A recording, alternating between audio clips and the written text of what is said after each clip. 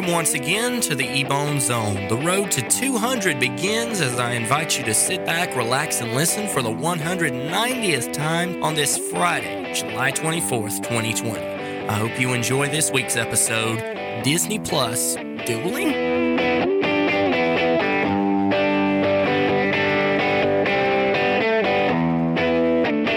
And there's the fade. We've got a cool one this week. What makes me say that? Well, we're talking Disney. No, not Donald Duck, Mickey Mouse, and Goofy I'm not exactly sure what Goofy is. We're talking about Disney Plus, the new streaming service that launched just a few months ago and... Hold on a second there, bro. You obviously saw the title when you uploaded this. I mean, you wrote the thing.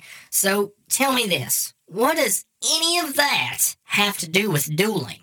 Another question... What's dueling? Okay, I'm going to take it one question at a time here. First, dueling was how people settled arguments back in the 1800s. Yeah, they would disagree on something, and if it got bad enough... Do you remember those westerns where the bad guy would always say, "All right, Buffalo Brett, this town ain't big enough for the two of us"? It was that. They would shoot each other, but... Of course, like gentlemen. Like if somebody told a lie to somebody else when they were trying to resolve stuff and not come to gunfire, you could just haul off and hit the guy. But you had to apologize after you hit him. No joke, it's like, "You're a dirty liar, and I absolutely, positively, unmistakably hate your guts with every fiber in my being, but that time a few seconds ago I laid you out flat on your butt. I mean, I just destroyed you. You went down like a sack of potatoes. In fact, I'm convinced you're less of a man now. I just wanted to come over and tell you myself that I meant nothing personal by that." Anyway, back to what I was saying. Hamilton, Disney Plus. I've referenced Hamilton before on the podcast, but in case you've forgotten, it's a play about the life of founding father Alexander Hamilton. You know, that dude on the $10 bill. He participated in a duel once, and it didn't exactly go well for him. He got the business in because he believed duels were morally wrong, so he fired his pistol in the air. And the man who shot him, his name was Aaron Burr. He's one of the central characters in the play, and I really enjoy the soundtrack to it. So I was listening one night, let's say a week ago, and I came across the song "The World Is Wide Enough." It describes the duel between Hamilton and Burr. I'll link to it in the description if you've never heard it. And I just started thinking, what was going on in his head within those 10 seconds leading up to the shot that killed Alexander? Well, I've written a monologue from Burr's point of view, looking into his mind and emotions on the day of the duel, and I thought you should hear it. I call it 10 seconds. We had arranged to meet at dawn that fateful day, the 11th of July, in the year of our Lord, 1804. At a dueling grounds in Weehawken, New Jersey. I remember it as if it were yesterday. It haunts me to this very instant. I can still smell the gunpowder, still hear the screams, the cries of pain, for mercy and help, but none would come. Alexander Hamilton was a man of dignity, a husband, a father, a leader in the fight for independence. He had just turned 49, 6 months to the day earlier in January of that year. I was 1 year his junior. The both of us rode across the Hudson River that day with arms fully loaded to meet either fate or victory. Only God above knew the answer. Beside me in the skiff sat my second, William Van Ness. The voyage was mostly quiet, save for the birds chirping and bullfrogs croaking. This was far from a joyous occasion. It seemed even then. As we neared the site, I heard the sounds of conversation, undoubtedly from Hamilton. He was always known for being outspoken. We anchored a few yards away from where the duel would take place. Then Nathaniel Pendleton, Hamilton's second, named our terms. First offense requires first apology. If doubt as to who made the first offense exists, the seconds decide.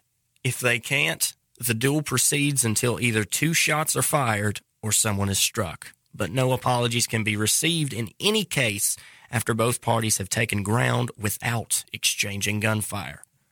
We were given the chance to amend the rift between us, though neither of us wished to. So, the count was decided to be 10 paces. We started to walk. 1. At 1, I thought of my country. What would they think of me? I had to stand tall. 2. At 2, I thought of my political ambition and how there were so many stones left yet unturned. 3. At 3, as I felt the warm July breeze caress my face, I thought of my life. Could this, 7 seconds from now, be my last moment? Is this how the world will remember me? 4. As the count continued, my heart raced. Knowing the time for action was near, my sweating palm tightly gripped the handle of my weapon. 5, 6, 7. At 7, I thought of his son Philip. He was killed in this very spot. He aimed at the sky because he didn't want innocent blood on his hands. 8. With 2 more seconds to go, I thought of Hamilton. He did nothing to deserve my wrath. I knew he was a peaceable gentleman, and in truth, if I could have stopped then, I would. He had so much ahead of him, so much to see, so much to earn and accomplish. 9. 1 pace to go. My family was all I could think about. My father, mother, siblings, my family. The ones who I love. They won't teach you in any history course, but Hamilton wore his glasses during those fateful moments. Why, if not to increase his chances at taking my life? This man deserves no pity. I will not let him make a widow of my dearest Theodosia. If I have any reason to continue living, it's her. 10. At 10, my mind is made up. I take what could possibly be my last glance at this world, and I see Alexander aiming his pistol in the air. But it was too late. Everything within me was screaming, stop. I prayed my conscience not fail me, but before I realize what I've done, I see him fall. The bullet hit his liver and lodged in his spine. I run over to his side, filled with remorse, knowing that this is all some hellish dream, a nightmare from a world far beyond my own. But no, it isn't. As the truth sets in, I'm ushered away. It would be the last time I see him. As I walk through the grass, now illuminated by the rising morning sun, I think of Eliza, how she will be sitting up for hours on end, candles lit, waiting for her husband to never come home. How heartbroken she'll be reading the letters he penned to her, knowing that she will never read them again without sobbing. May God have mercy on my soul. If I could turn back, if I, Aaron Burr, could only go back 10 seconds.